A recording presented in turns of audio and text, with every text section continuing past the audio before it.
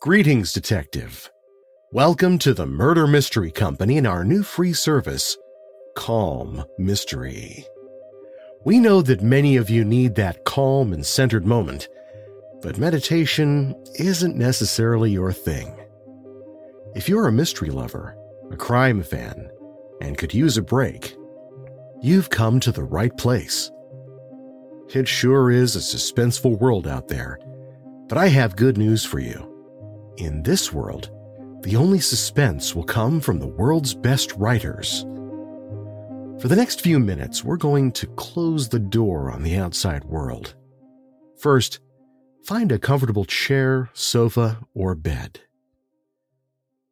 Take a moment to just relax into that spot. Let your body sink in, slowly releasing the day's tension. Just relax. You've earned this time. You need this time for you. Your body will thank you. Now let's take a moment to clear your mind. I want you to focus on two things: my voice and your breathing. Take a deep breath in through your nose. Let it out slowly through your mouth. Now the same thing, but let's breathe on my count. 3 counts in and 4 counts out. Breathe in 1, 2, 3. Now out 1, 2, 3, 4. As we do this, you're going to slowly relax more and be perfectly ready for tonight's dastardly tale. Now again, breathe in 1, 2, 3. Now out 1, 2, 3, 4. One more time, breathing out the last bit of stress. Breathe in 1, 2, 3. Now out 1, 2, 3, 4. Excellent. Tonight's tale of mystery, intrigue, and murder is truly spine-tingling. Calm Mystery. The Man Who Was Lost by Jacques Futrelle. Read by Perry F. Bruns. Part 4. Event followed event with startling rapidity during the next few hours. First came a message from the Chief of Police of Denver. No capitalist or financier of consequence was out of Denver at the moment, so far as his men could ascertain. Longer search might be fruitful. He did not know John Doan. One John Doan in the directory was a teamster. Then from the Blank National Bank came another telegram signed Preston Bell, cashier, reciting the circumstances of the disappearance of the $100 bills. The Blank National Bank had moved into a new structure. Within a week there had been a fire which destroyed it. Several packages of money, including one package of $100 bills, among them those specified by the Thinking Machine, had been burned. President Harrison of the bank immediately made affidavit to the government that these bills were left in his office. The Thinking Machine studied this telegram carefully, and from time to time glanced at it while Hatch made his report. This was as to the work of the correspondents who had been seeking John Doan. They found many men of the name and reported at length on each. One by one, the Thinking Machine heard the reports, then shook his head.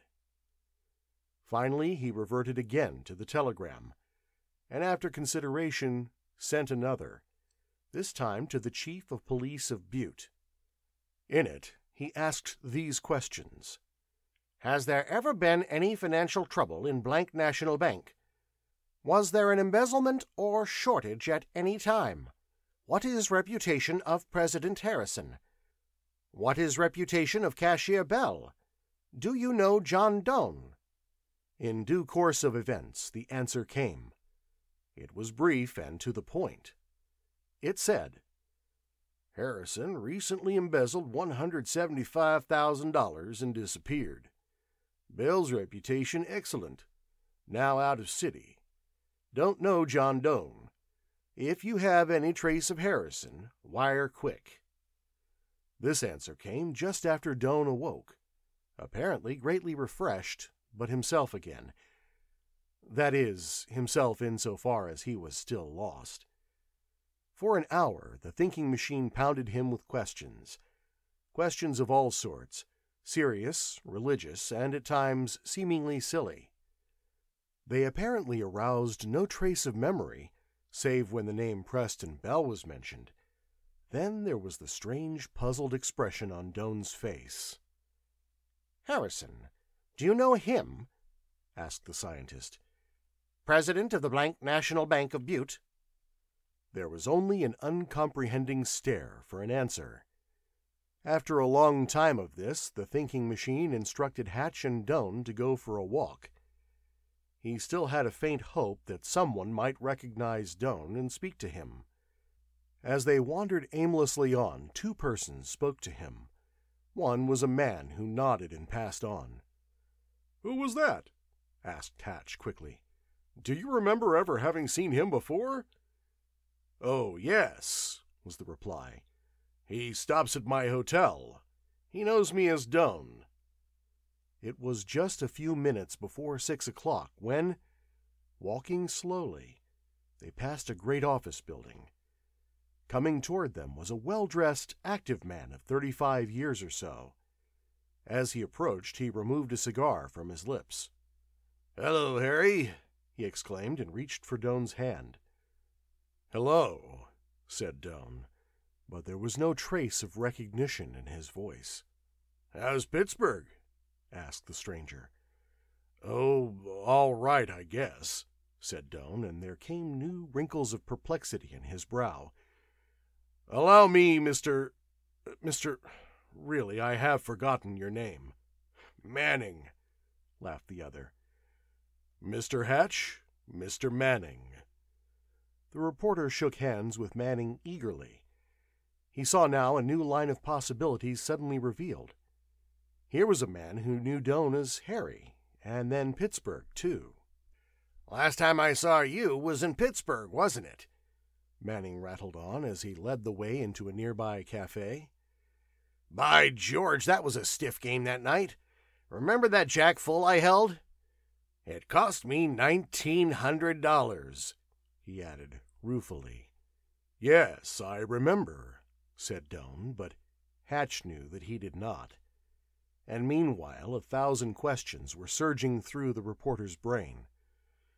"Poker hands expensive as that are liable to be long remembered," remarked Hatch, casually. "How long ago was that?" 3 years, wasn't it, Harry?" asked Manning. "All of that, I should say," was the reply. 20 hours at the table," said Manning, and again he laughed cheerfully. "I was woozy when we finished." Inside the cafe, they sought out a table in a corner. No one else was near. When the waiter had gone, Hatch leaned over and looked Doane straight in the eyes. "Shall I ask some questions?" he inquired.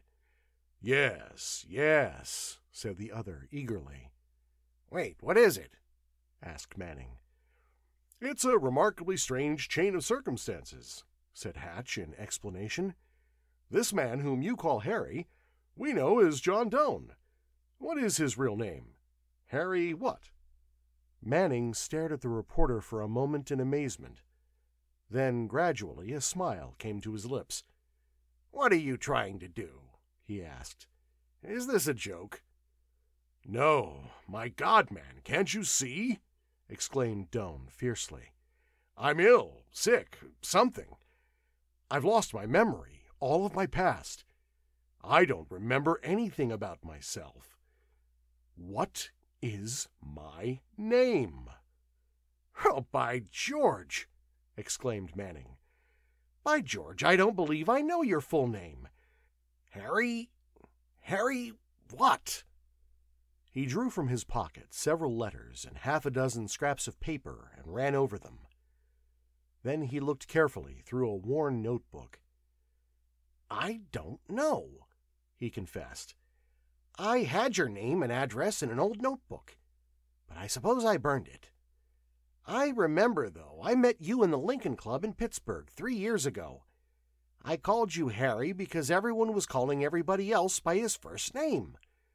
Your last name made no impression on me at all. By George, he concluded in a new burst of amazement.